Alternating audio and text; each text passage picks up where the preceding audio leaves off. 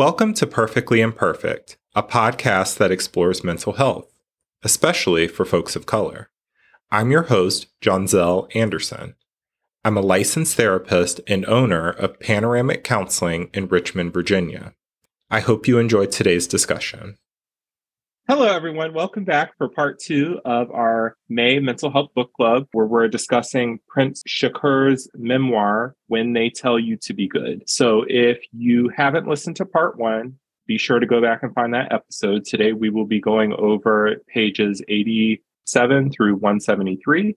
As I always do, I would like people to share their initial impressions from this section of reading. I think in this section we get a little bit more of understanding of some of the stuff his mom put him through, like from watching stepdad get arrested, going to visit him, stepdad having a problem with his sexuality as well, to mom getting somebody from the church to try to talk to him about changing his lifestyle once again. We see mom trying to do all these things instead of just accepting her kid for who he is. It just kept getting worse and worse. And unfortunately, I think he learned from a young age that the folks who are supposed to care for him, it's habitual like betrayal and abandonment from those who are supposed to love him. And then we also get to see the correlation with that. And when he does get into relationships and his love life and sex life and stuff like that, how the being taught to hate yourself played out in his own relationships as he tried to escape the hatred and the lack of love. He really longed to be loved and to connect with people, but that training from his formative years really messed him up. But yeah, we're definitely going to get into that. What I found the most interesting, not the most interesting, because this memoir is really, really good. But one of the things that stuck out to me was his backpacking years. I want to say he did like a gap year, possibly between high school and college. I'm not 100% certain, but there's a part where he's backpacking through the Philippines. I think he went to South Korea as well. And he kind of just bounced around for a little bit during that gap year, but there were just some relatable moments, such as some social anxiety that he experienced, especially being Black in a area where there wasn't a lot of Black people, and the whole being compared to, Black celebrities that are pretty mainstream, people wanting to touch his locks, which obviously struck something with me because just and Black people in general, like we've already established that you don't ask, you don't touch somebody's hair, but then the stereotypes such as, is it true what they say about Black men? Fill in the blank there. Just the traveling abroad, the invasions of privacy because people don't have filters or boundaries, especially when they see you as something that's exotic. And he said several times, I felt like I was in a cage. I felt like I was being observed. And then also the fact that he's backpacking and traveling abroad, and there are dangers of being queer, especially in, areas that he doesn't know well. And he's kind of relying on the hospitality of other people. So I thought that section of him sharing about his travels was very interesting. So I think what Nita spoke about like how he describes his mom. I mean, I personally don't have a parent like this, thank God. But I can kind of relate to what he was saying about kind of like praying the gay away, or like, talking to people in the church. Because I don't identify as gay or lesbian or queer, but I feel like if I did, I would have a similar story to tell, because I do come from a very religious family where a lot of the themes in this book, like my family would have looked at it the same way, or, oh, you need to just pray, or you need to just go to church, or like, nothing can be accepted outside of that. And then what you just talked about, Jonzell, I just last week I had big curly hair, and then the next day I had hair down my back, and I was on calls the next day, and people are like, "Oh my God, your hair! Like, what did you do to it?" Da, da, da. And it's just always the comments about that, and I'm like, haven't you all learned by now to not ask a black woman about her hair? Like, just say like, "Oh, you changed your hair. It looks nice." Keep it moving. Like those types of things, like, just really get under my skin. So when you were talking just now, like, it really like resonated with me. There's a book called Twisted: The Tangled History of Black Hair Culture by Emma Dabiri. I just finished reading it. It's really, really good. So I just wanted to give that aside because I know you love books too. So I was like, add that to your list. I added to my cart. Good. So bringing it back, yes, the family and how they handled his identity was truly, as a reader, heartbreaking to see, as a therapist, to see like how many layers of trauma that this would cause a person. But as the book starts off on page 102 through 103, I'm going to share a little bit. He said, quote, "No one hands a young gay person in a homophobic family a guide to sex, sensuality, and boundaries. I had been fumbling through the whole mess of it and getting flashbacks to my mother trying to convince me that anal sex would ruin my body. Finding love and a good lay could become an expression of liberation for queer people. But if I hadn't fucked or been fucked, could I really feel liberated in a way that I wanted to? Was my body still a cage?" And then he goes on to say, on 103, he talks about basically a sexual assault that occurred. And so I'm going to share a snapshot of that. He said, "Then just like that, I let the armor go and I told him how a supposed friend had moved his hands over my body, how his passion hadn't felt like knives of something hot and good, but bugs crawling over my skin. How I'd shaped myself to be casual around him when I couldn't wash the imprint of him off me in the shower. Then how he'd found me again in my room and then again with his letter, which ached with desperation and suburban rebellion. What a stupid metaphor I'd fallen into. Just more white hands colonizing black flesh," end quote. And so obviously it's a little vague in that I only shared a snapshot of that, but I shared a section before that talking about how if your family rejects you and doesn't educate you, and I see this happen a lot in therapy, where the parents' sole focus is on avoiding identity or avoiding the truth. And what they end up doing, first of all, is pushing their child away, making them not feel safe. But then also their children are then going to get the information, possibly not from a great source. And then it opens them up to not being protected in the ways that everyone deserves to be. And so I share that kind of to juxtapose the behaviors of the family, but also some of the consequences that can happen, especially if your family doesn't accept who you are. How are you supposed to know how to assert boundaries over your body and experiences that you find yourself into? Because if he were straight and someone was making unwanted advances at him or something like that, I imagine that his family would say something and give him instructions. But because he is gay, it was just, no, you're wrong. And it's almost like you deserve whatever happens to you. And his mom said it in many not so tactful ways. And in episode 1, I talked about how he gives the imagery of his mom going from being I can't remember the specific wording, but basically a fierce lioness to that of like a wounded cat dragging its tail. She kind of flip-flops between those two roles, but good grief, the woman did a lot of damage. So I just want to say that, and again, my story and my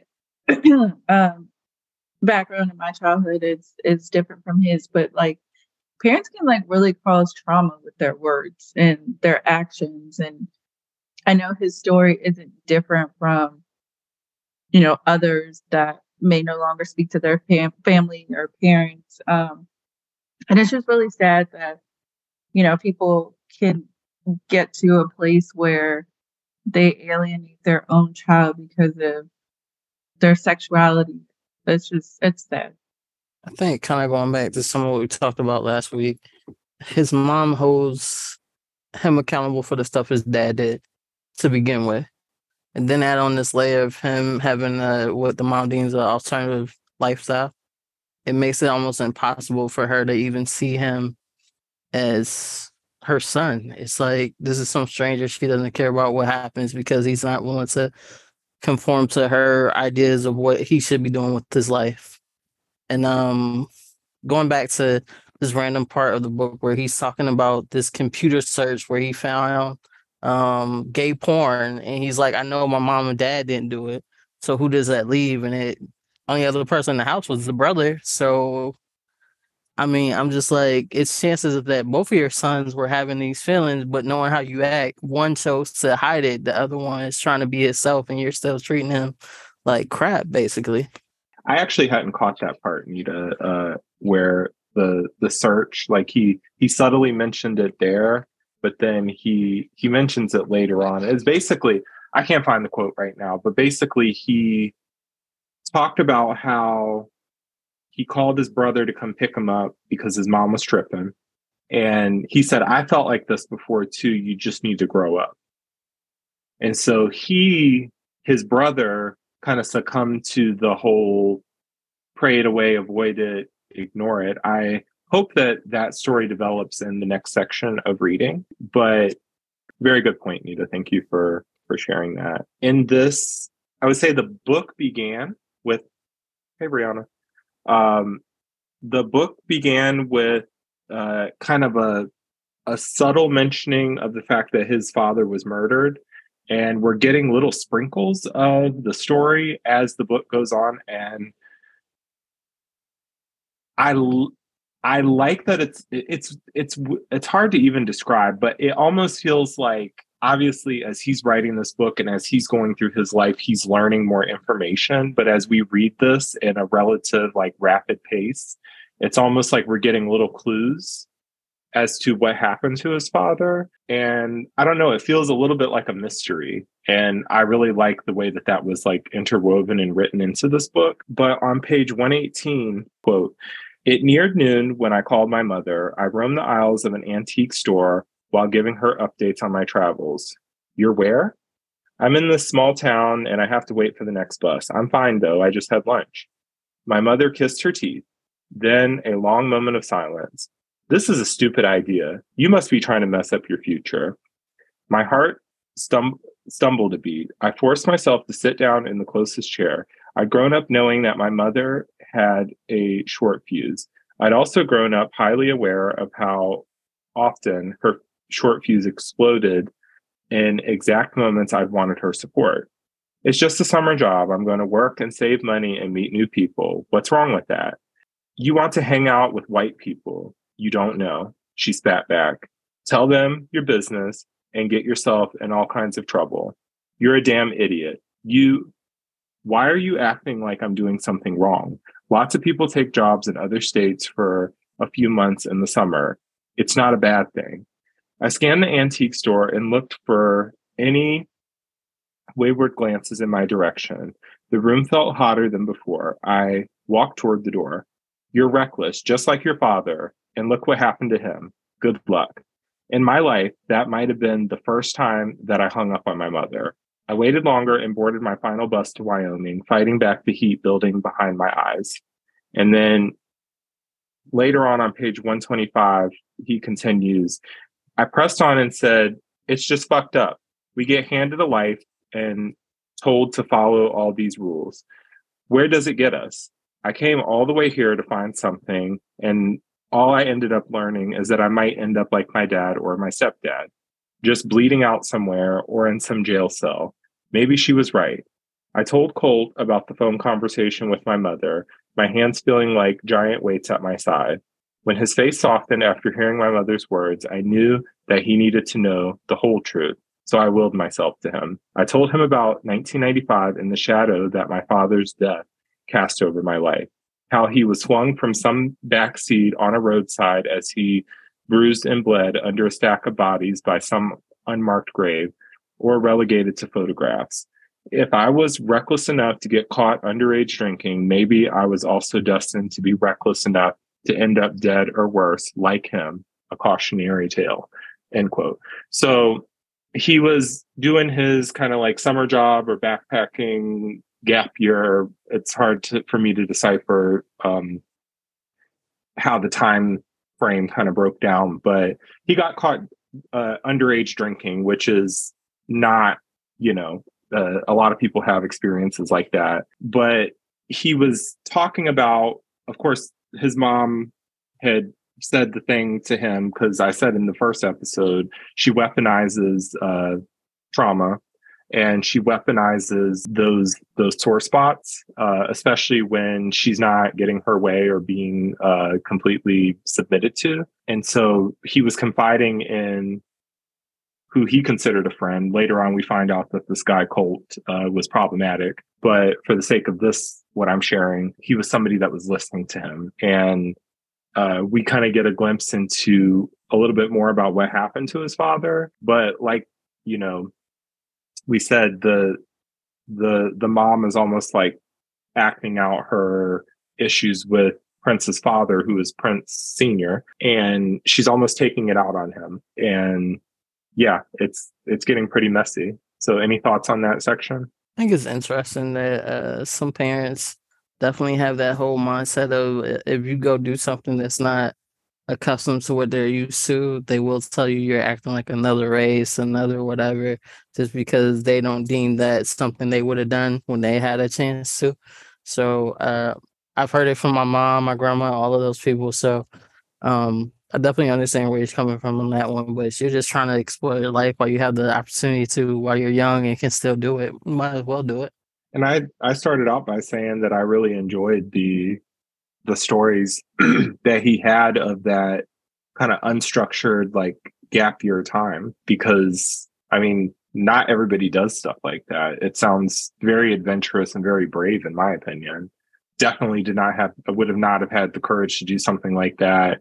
And quite frankly, as a 30-year-old now, I'm still not that adventurous. Like, I'm going to Africa for the first time at the end of this year, but it's an incredibly like planned, like, itinerary, trip. So I admire the bravery there. I guess I also wonder, like, fear, anger is really a cover emotion. And I feel like in this case, that could be a cover for fear. So that's not to say that the weaponization of trauma is appropriate, nor to say that sharing of opinion is even appropriate to that extent. But I also wonder how much of that, we come back to this idea often of hurt people. How much of that is fear-based as a mother? That's a really good point. And we talked about that a little bit last week, about how I think I had shared it when I said, the book starts out and we get to meet his mom and we see she's homophobic from the jump, and that she's very sharp and blunt and, all of those things. But then I also said, but as we get to learn more about the story, we understand that she's a heavily traumatized individual as well. And if you're traumatized, survival is really what we're wired to do as humans. And so whether it comes out in a tactful or loving or, supportive way, and again, it's not discounting anything, but you pass that fear onto your children and you want to protect them, right? So it must be said that despite how problematic his mom is and how she handles things, there's got to be something in her that is fears for his safety. And so that's worth mentioning.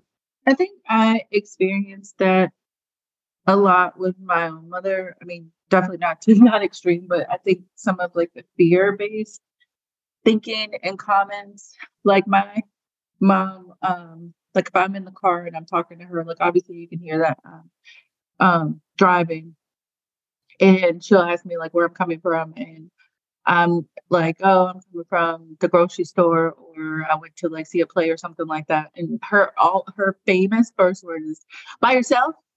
And I'm like, yes, I'm a single woman. I'm grown. I live alone. Like, it's natural for me to do things on my own because, that's my reality. And, I can't always do something with someone. Like someone isn't always available to do things when I want to do something. So instead of missing out, like, I'll just do it alone. I'm okay with my own company.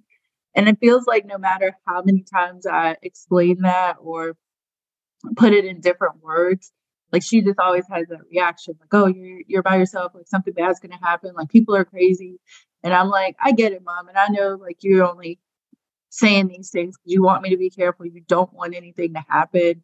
And you worry because things can happen very, very fast and you don't want my safety to be compromised. But it's just always frustrating to me because I'm just like, oh, cut the cord a little bit. And it's just I think it definitely comes from a place of caring, but it's frustrating sometimes. There's a lot of family secrets in this family, which honestly, when I read the description of the book at first, I was like, yeah, definitely want to read this book because it's almost like while he's sharing his story and his memoir and his interpretations and experiences, there's a lot of like mystery. And as the story of the family keeps unraveling, which I can only imagine that Prince's mother is livid that this book exists, because she says it more than once that she doesn't want, and that's kind of a Black thing too.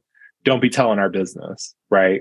So the fact that he is a writer, she resented him for having a journal, weaponized the journal against him. And, even, the whole reason I know about Prince Shakur is because I am a writer on the website Medium, and I stumbled across his writing on there, and then found out that he had a book. But yeah, like I can imagine that now that I'm reading the story and the background of the mother, I bet that she hates that his experiences are out for the world to see. And I remember there's a part in this section that we read where I guess when he's in college, he had posted a video on YouTube or some sort of website about being gay. And she was not too happy about that. So, and I'll get to it in a later, topic in this episode, but his writing was really his safe place, despite the fact that she at times would take that writing and make it not a safe space for him. But going back to the family secrets, this section was pretty interesting because we got to see kind of some FBI raids and some like not getting all the information, as a kid, like mind your own business, stay in a kid's place sort of stuff. So on page 141, I'm going to read a section and then I'm going to hop to page 145. But quote, after the FBI raid of our home, Dennis, who is the stepfather, started going on long trips as a truck driver, which sometimes lasted for weeks. By the time I was in 6th grade, my mother instructed me and my brother to start calling him Uncle Joseph on the phone, and not to mention to our classmates that we had a father living with us. If I asked why, my mother's typical response was, it's grown-up business. You stick to grades in school and get your degree. My journal was helping me learn that my family's equation of happiness might not equate to my own. There were things in our home that didn't always sit right with me, like how our home revolved around Dennis. When he returned from a long trip away, he peeled off his boots and sat in his usual spot on the basement sofa. Meanwhile, my mother would be cooking, telling me which ingredients to hand her from the cupboards, or when to give Dennis a drink refill. Then the dining room table was set and prayer was said, and we'd eat as a family. In some ways, I didn't mind. Dennis was warm and kind and deserving of such affection, but it was also apparent to me that he was being treated this way simply because he was a man. No matter how much the reality was dressed up, I still knew that our beautiful Black family had cracks that these theatrics were trying to cover up. And so on page 145, a little bit more into the family secrets, he says, quote, my mother reiterated to my brother and me in a grave tone that we were prohibited from telling anyone about the apartment. Dennis needed it for privacy, end quote. So for context, they lived in one place, but they had a whole apartment that was for Dennis. And obviously first of all, if you're listening to this podcast and you have not read this section, I'm about to give you a spoiler. He was basically supposed to be deported, and the FBI was trying to find him and put him up on charges and send him back to Jamaica. And so the mother's in this relationship with this man, and basically they're dodging.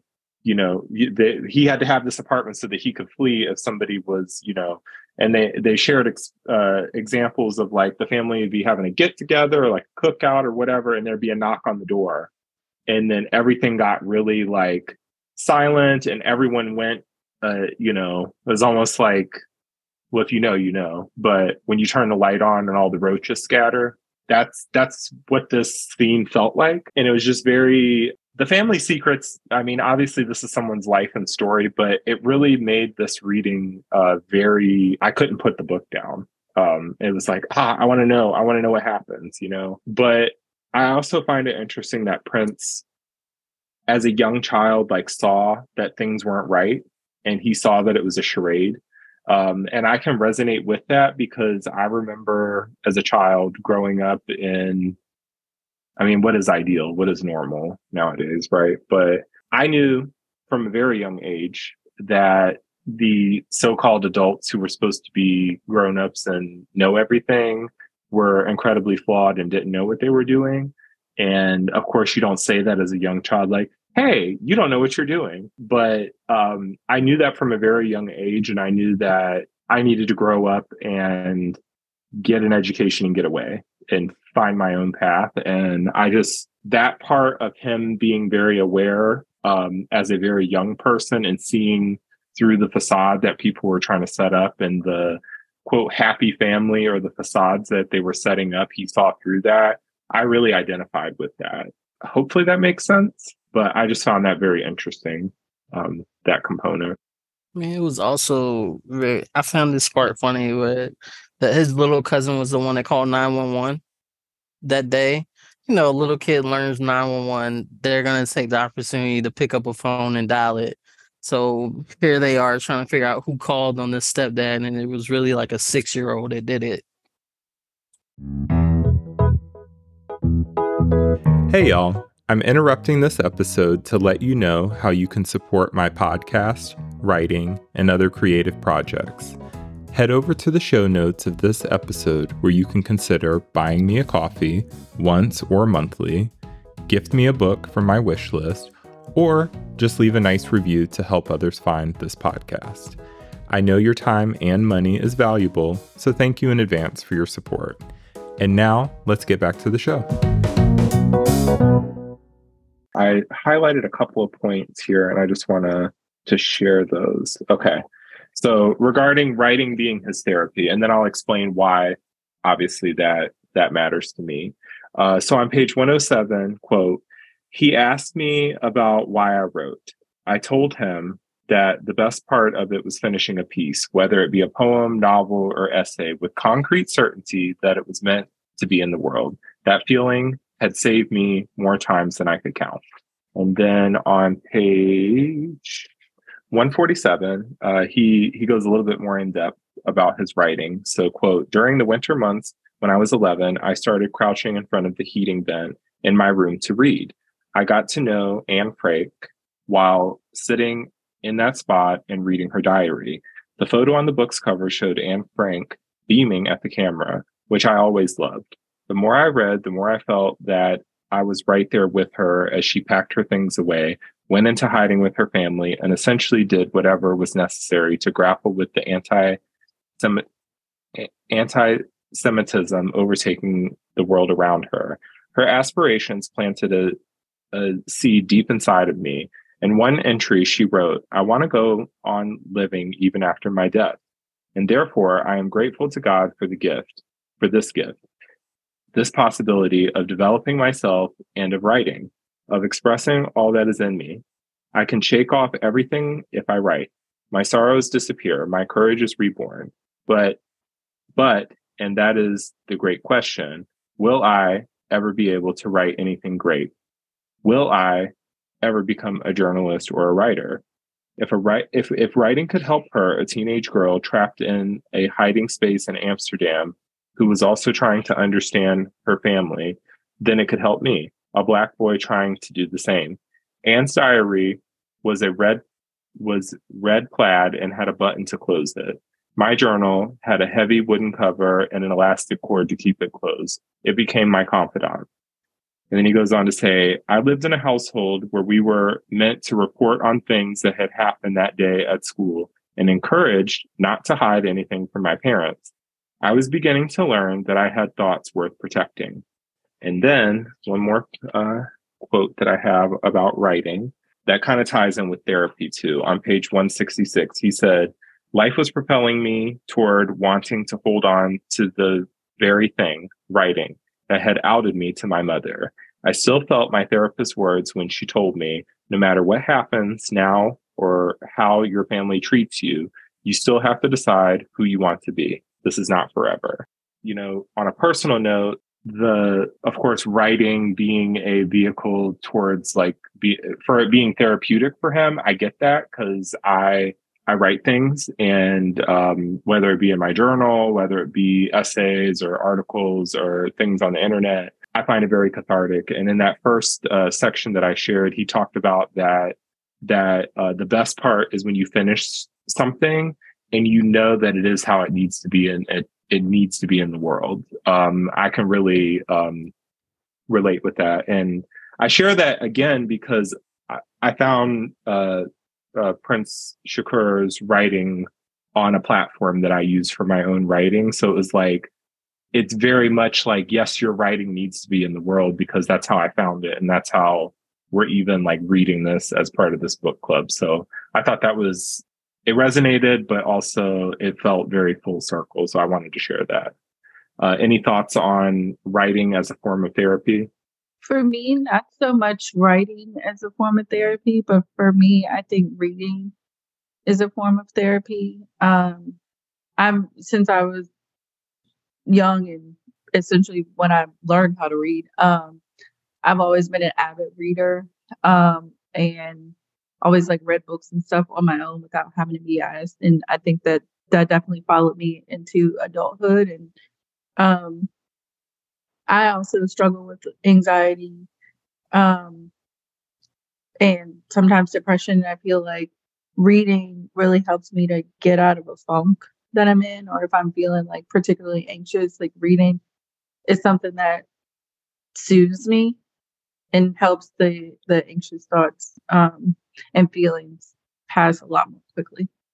Thank you. And he definitely juxtaposes reading and writing as ways, like he had whole sections where he's like, oh, this book taught me this and I identified with this character.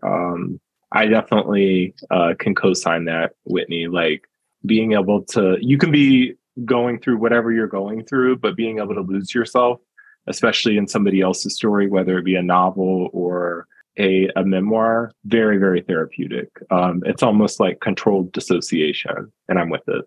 I haven't been doing much writing for therapy, but I can definitely speak to writing as a sense of self because I feel like I have been wounded by how I've been asked to write. One of the things that's been really, it was at first exciting about my career, but now has become very painful, is that for the last 5 years, I've gotten trapped into ghostwriting. And ghostwriting more than I have been wanting or willing to, because every single position I've held after grad school has been a new role for each organization. And because it is a new role, boundaries are not always as known or as declared, and you can't always anticipate something until it arises. So the abuse of the ambiguity of other tasks and duties as assigned is where I have gotten sucked down. And when I left a role a few years ago, I was very upset because something that I had written was requoted as someone else in National Geographic. And that was incredibly damaging to me because that's a major piece that a lot of people are reading. And I was still a no one in Nowheresville. And I really struggled with coming to terms with that because I don't feel like I'm arrogant. I don't feel like I am egotistical. And so I really struggled with the idea of, why does this upset me so much? What is my need for credit? What is my need for validation? And then I realized it was because I had wrote that, and the reason it came across so strong was because it was so genuine, it was so authentic, it was my voice. And to have that as someone else is really hard. And so my current position, I'm also getting sucked into a lot more of that. And I am very eager to be transitioning out of that role. But on Friday, I had been asked to write an email, and I was asked to write an email for something I completely vehemently disagreed with. However, it wasn't an ethical dilemma. It was just not the decision I thought that we should make. But, it was hard for me to write it because for this time, I couldn't really write it from my authentic self. And so the writing was poor, and I was trying. So I asked for the bullet points, and I basically just reordered the bullet points and elevated the language. And my supervisor, who I'm really struggling to get along with these days, was basically telling me how it wasn't high quality and it wasn't this and it wasn't that. And I just don't care enough anymore. I have been held in this position longer than I want to be held because my transfer was delayed because I'm allegedly so essential. And yet I'm not essential enough to be treated well. So my response was a more professional response of, if that email was not to your satisfaction, you may write your own email. That didn't really go so well for me. And yet it did, because for the very first time in this position, I walked out on him today. I actually left work at noon because I was just so furious. Still furious, and sorry for going on a bit of a rant. But yes, I can definitely speak to how, unfortunately, writing right now at this current moment is a bit of my trauma. And it's a bit of my trauma because it is our self. It's how we project ourselves to the world on paper. And there's something about written word that's so incredibly valuable because it outlasts us. It outlasts our flesh and bone. And so to have something that you care about be taken from you each time can begin to be very demoralizing, even if it began with professional and pure intention. Thank you so much for sharing that. First of all, kudos to just standing up for yourself and saying, if it's not good enough for you, then write it yourself. I love that part. So I can only imagine being part of an organization where you have to play those games and basically swallow your humanity in order to, and it's so, first of all, like you said, writing is in essence, you give pieces of yourself to it. And when it's mishandled, that is trauma to you. I think there's a time and place for it. And I think that you can also, if I had been being developed as an employee at the same time, it would have been more a part of my journey. But when I felt that I was getting put in the corner and undervalued, then it really feels like you're bleeding me. And that's a very different scenario. It's exploitation at that point. Yeah. So I'm going to transition us into the meat and potatoes of this section. And gone are the days where I give any sort of trigger warning, because I just check the little box on the podcast episodes that says explicit content, and I've done my job. But I want to give a couple of samples of basically abandonment, loss, and then we're going to get into, we get a little bit more detail into, because being coming out as a LGBTQ plus person is not a singular event. It's kind of revolving, it's ongoing, and it is different based on safety, time, etc. So on page 151, I wrote in the margin, abandonment. So, quote, one night shortly after we found out Dennis had been arrested, my mother handed each of us trash bags. We have 1 hour, she said. We have to pack up as many of his things as possible and then move them. Side note, remember they had the secret apartment with all his stuff in it. So, quote, I held on to the bag, looked at my brother, and then to my mother. Our house was dim, so the darkness played at their faces. The entire world was contorting, folding in on itself. Room by room, we gathered as many of his things as possible. We stuffed khaki pants, gold jewelry, sneakers, and more into bags. I stowed away 2 of his shirts to have when I missed him, hoping that my mother would never find them and be angry. We drove to our cousin's house and hid the contents in their garage. Staring at the garage while standing under the moonlight, my brother asked why we had to hide his things. And so then she goes on to explain that. But on page 153, I wrote in the margin, more loss. It's going to continue. This is, his story, but there's a lot of loss. There's a lot of trauma. And so I'm trying to be concise here. But on quote, following Dennis's arrest, our house was robbed. Closets were open. Drawers and dressers were overturned. Clothes were flung off the racks and all our gifts were stolen. Someone, real and alive, had come to take our things. In my mind, the robbery was some manufactured plan from the universe trying to search for the man that we had erased. In order to earn an insurance payout for the robbery, we called the police to get a report. After the police left, my mother came into the dining room and revealed, your father is upset. Said he cried in his jail cell because he couldn't help us. End quote. And so that kind of shows because I shared earlier about the family secrets and stuff like that. But obviously, Dennis got arrested and it's interesting how he tells the story and creates the imagery. But I wonder if the mom almost like knew that people were after Dennis or something like that. I don't want to make an assumption there, but she seemed to have some sort of forethought to know that something was up. Because it's not like the police came in and like raided or, came to get anything, but she just had a knowing like, hey, we need to get some of his stuff out of here. So I wonder if that will be kind of brought up later.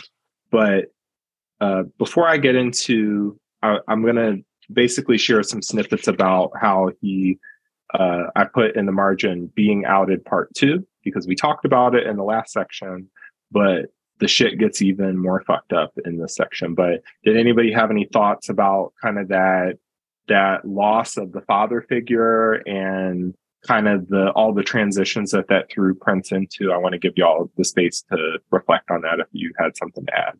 I just found it kind of ironic how his stable is the unstable, if that makes sense.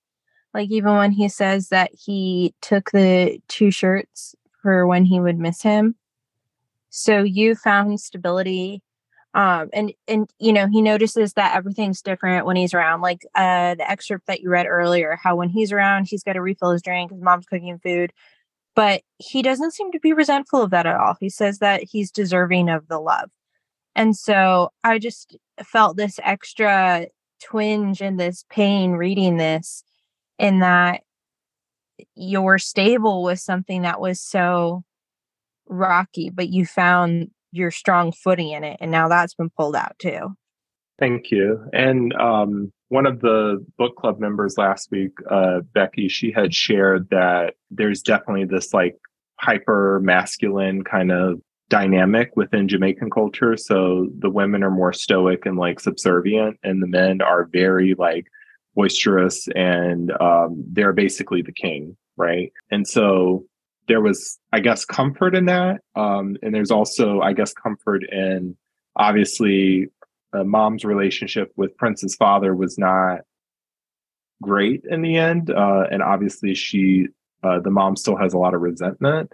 But then she finds this partner, and it seems to, Prince shares like, because he had that understanding of, this is a facade, there's cracks in this happy Black family. But then also, like what you said, Brianna, like and it's actually a very common occurrence, especially, and I'm sure in a lot of, not just Black, but my vantage point is that of being a person of color, trying your best to appear that everything is okay.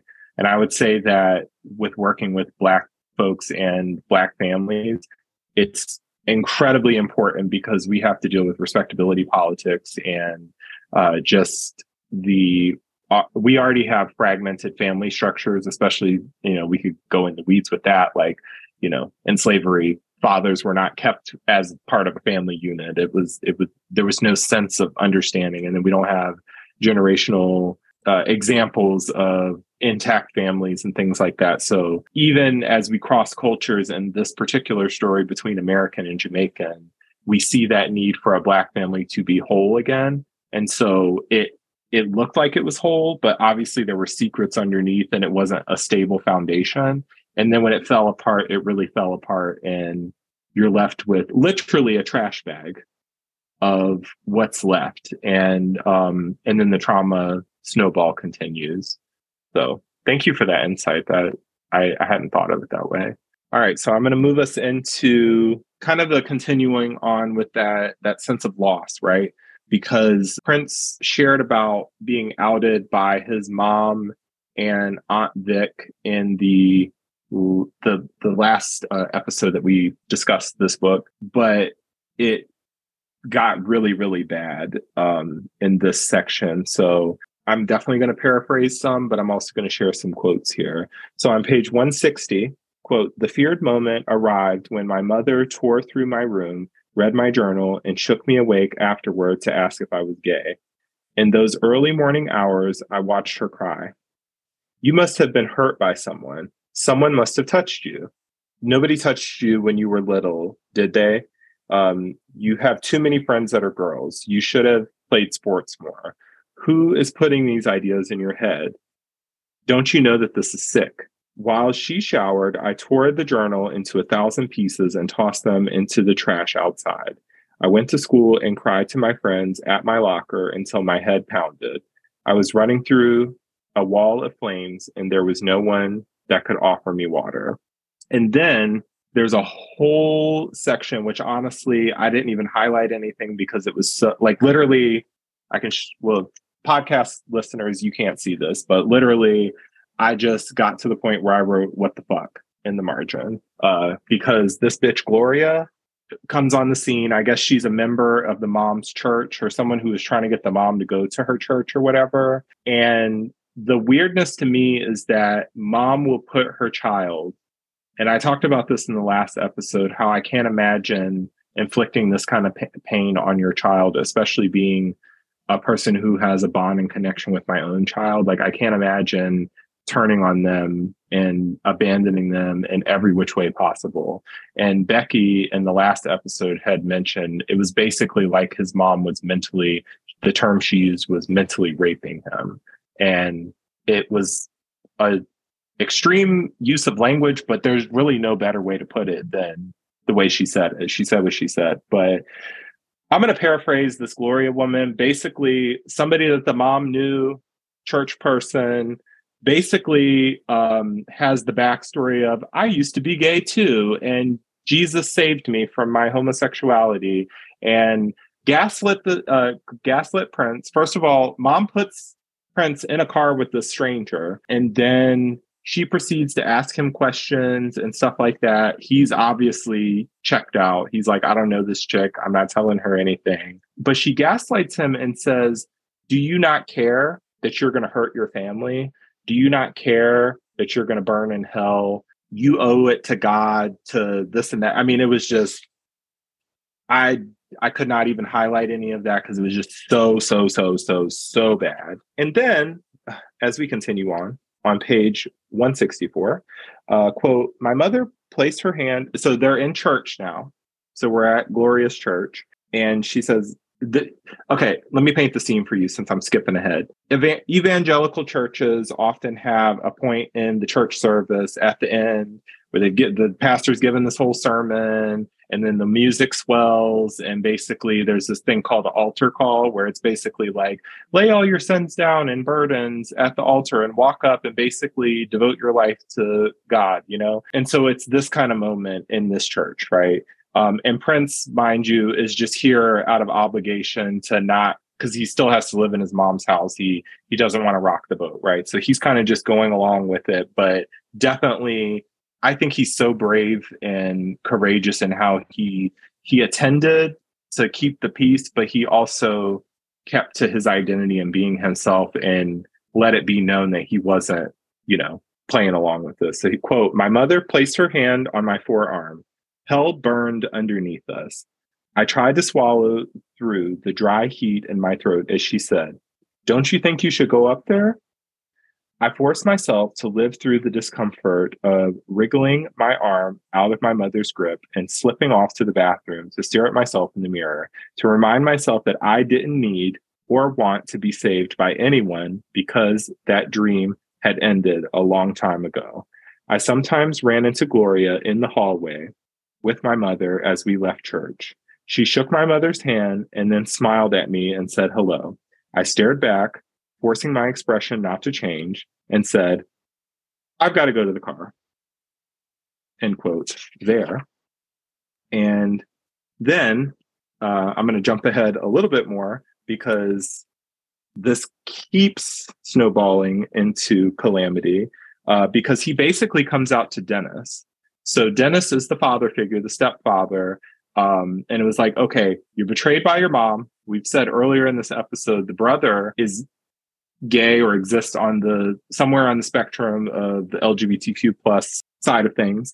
And we've talked in episode 1 and now in this episode where in Jamaican culture, being gay is actually something that they kill people for. We have elements, I mean, it's definitely a thing here in the United States too, but it's way, way more common in that culture. So remember, for context, Dennis is the stepfather. He's arrested, basically in prison. They go do the whole family visit things. So they then stop going to church because Sundays are now to go visit Dennis in prison.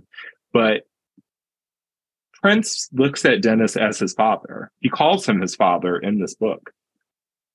So this is the one almost like last person he's trying to share his truth with in his family. And you're about to hear what happens. I sat my father down in my room during my last week in Kingston and asked him what I'd been wondering since he'd been away. And so at this point, Dennis has gotten out of prison and has been deported back to Jamaica. So he asked, "Would you care if I was gay?" Dennis shifted where he sat, got up, and closed the door. He looked at me again. He had more gray hairs on his head than I remembered. He'd lost a lot of weight while away. "Why would you ask that?" he said. "Because I'm gay," I said. There was another long silence, the kind that swallows all the warmth in the room. He sighed, then said, "That's not what God intended. Don't tell me someone touched you when you were younger." And I'm going to do a side note there. Every adult that Prince comes out to immediately jumps to the nuances of anal sex, assuming that he was molested. It's all of these like really dumb stereotypical things that homophobic, Black, closed-minded people tend to go to. And I see it all the time as a therapist. And I'm not going to even hold you. Reading this section of the book was very, very difficult, but I'm going to keep going and I'm jumping around at different sections. So I swallowed my pride and dodged his questions about anal sex, about my thoughts on hell, and even when he told me that he didn't want this part of me to be a part of his life. We walked away from each other like two soldiers after a narrow battle.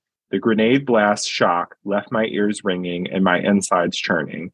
The whole fucking time, I had been made to feel like the destruction was born in me and was now wreaking havoc as it escaped and emaciated me.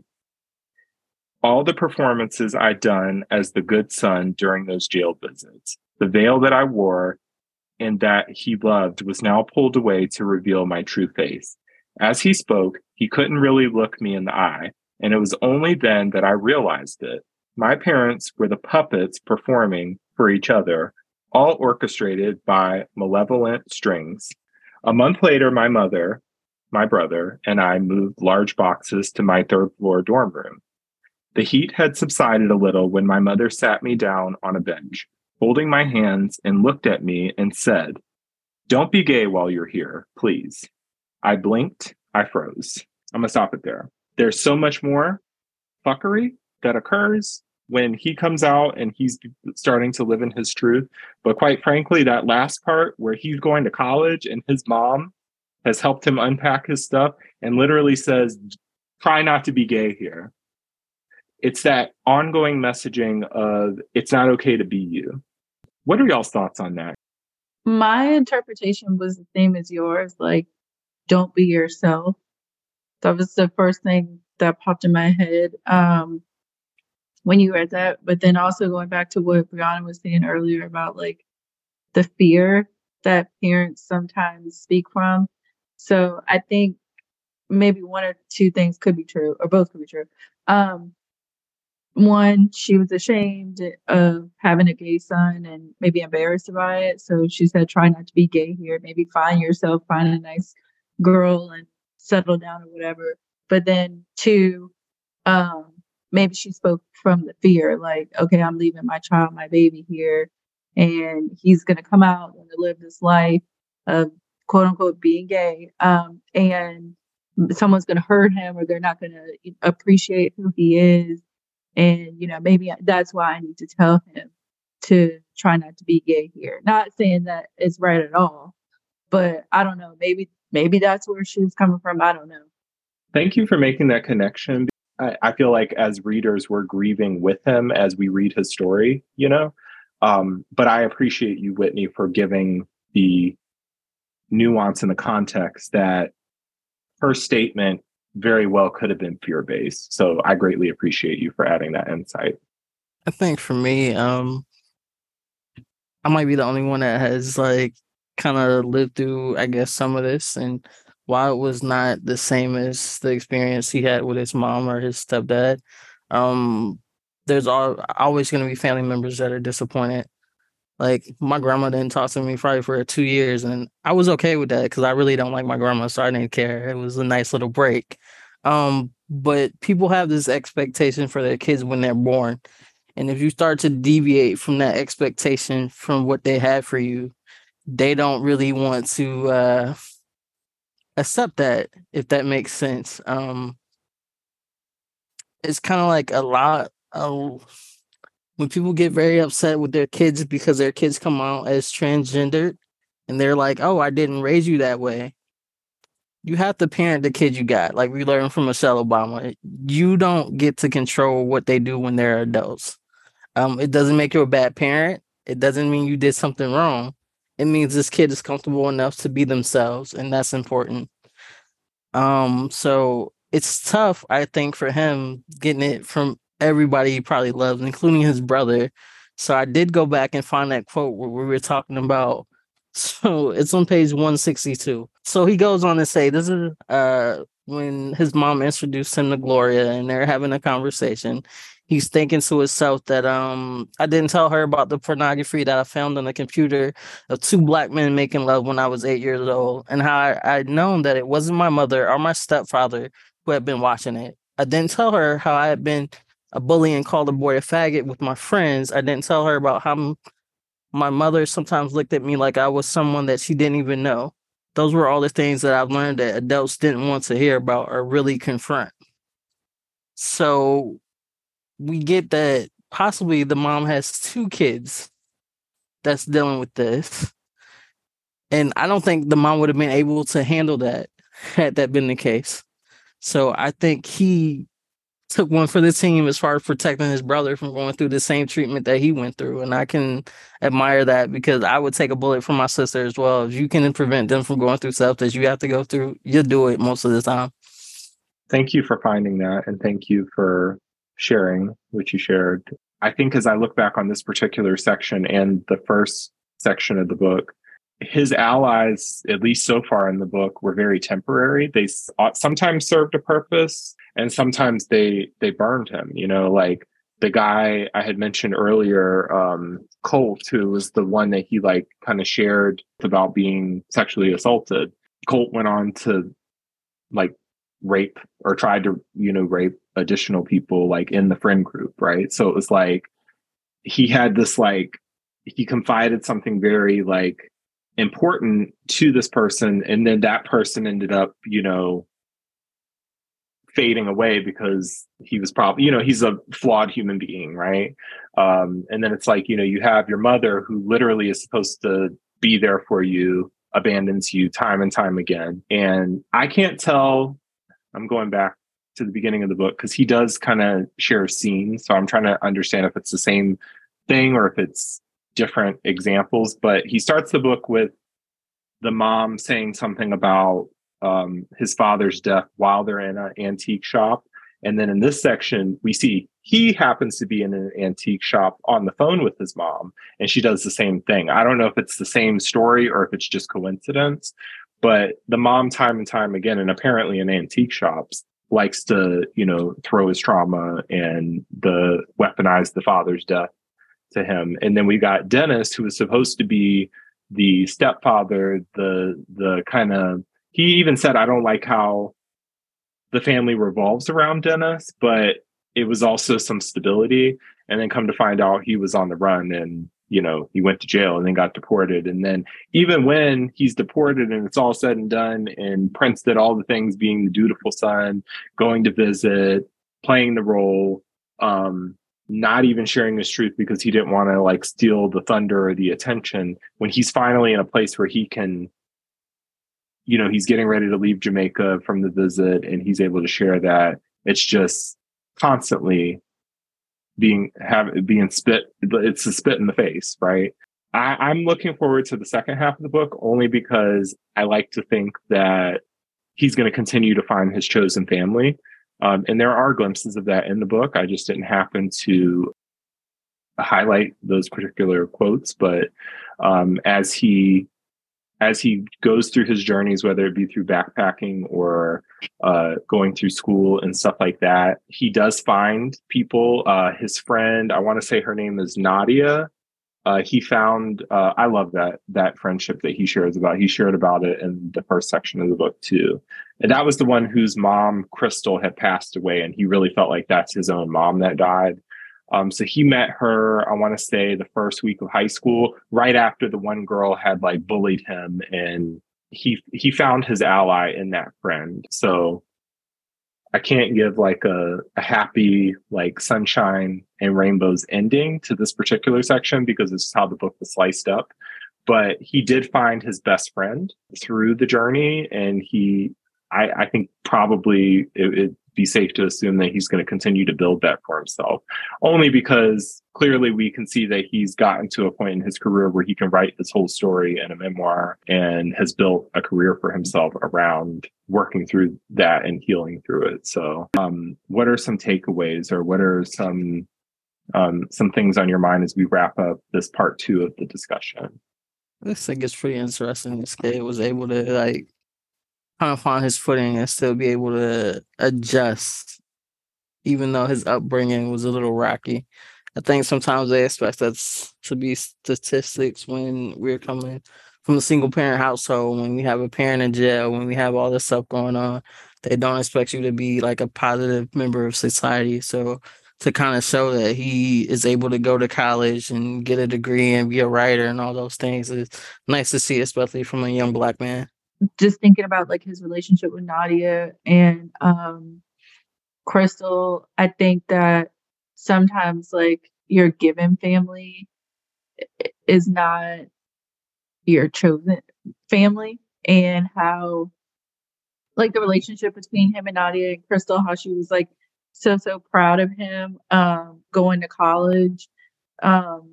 Like I think he talked about she like stood in the front yard and like waved when he was leaving. And it just made me feel like hopeful for those individuals who like their given family may have abandoned them, or just because of having a different lifestyle than they have, or whatever the case may be, like you can still find a chosen family and still have a family. It's a beautiful story. I think overcoming your adversities and living in your truth, and be a human is to constantly be evolving and figuring out who you are in whatever circumstance. It's a day by day thing, but it's, I think, a privilege to be able to see it to be able to absorb it through a book and to like watch it happen in front of our eyes. I'm a fan of the literary present. So as always, thank y'all for participating. So for next week, we will be reading pages 175 to 252. So be sure to join us back next week for part 3. And then we will finish up the book the following week with part 4. So until next time, thank you so much for listening and take care.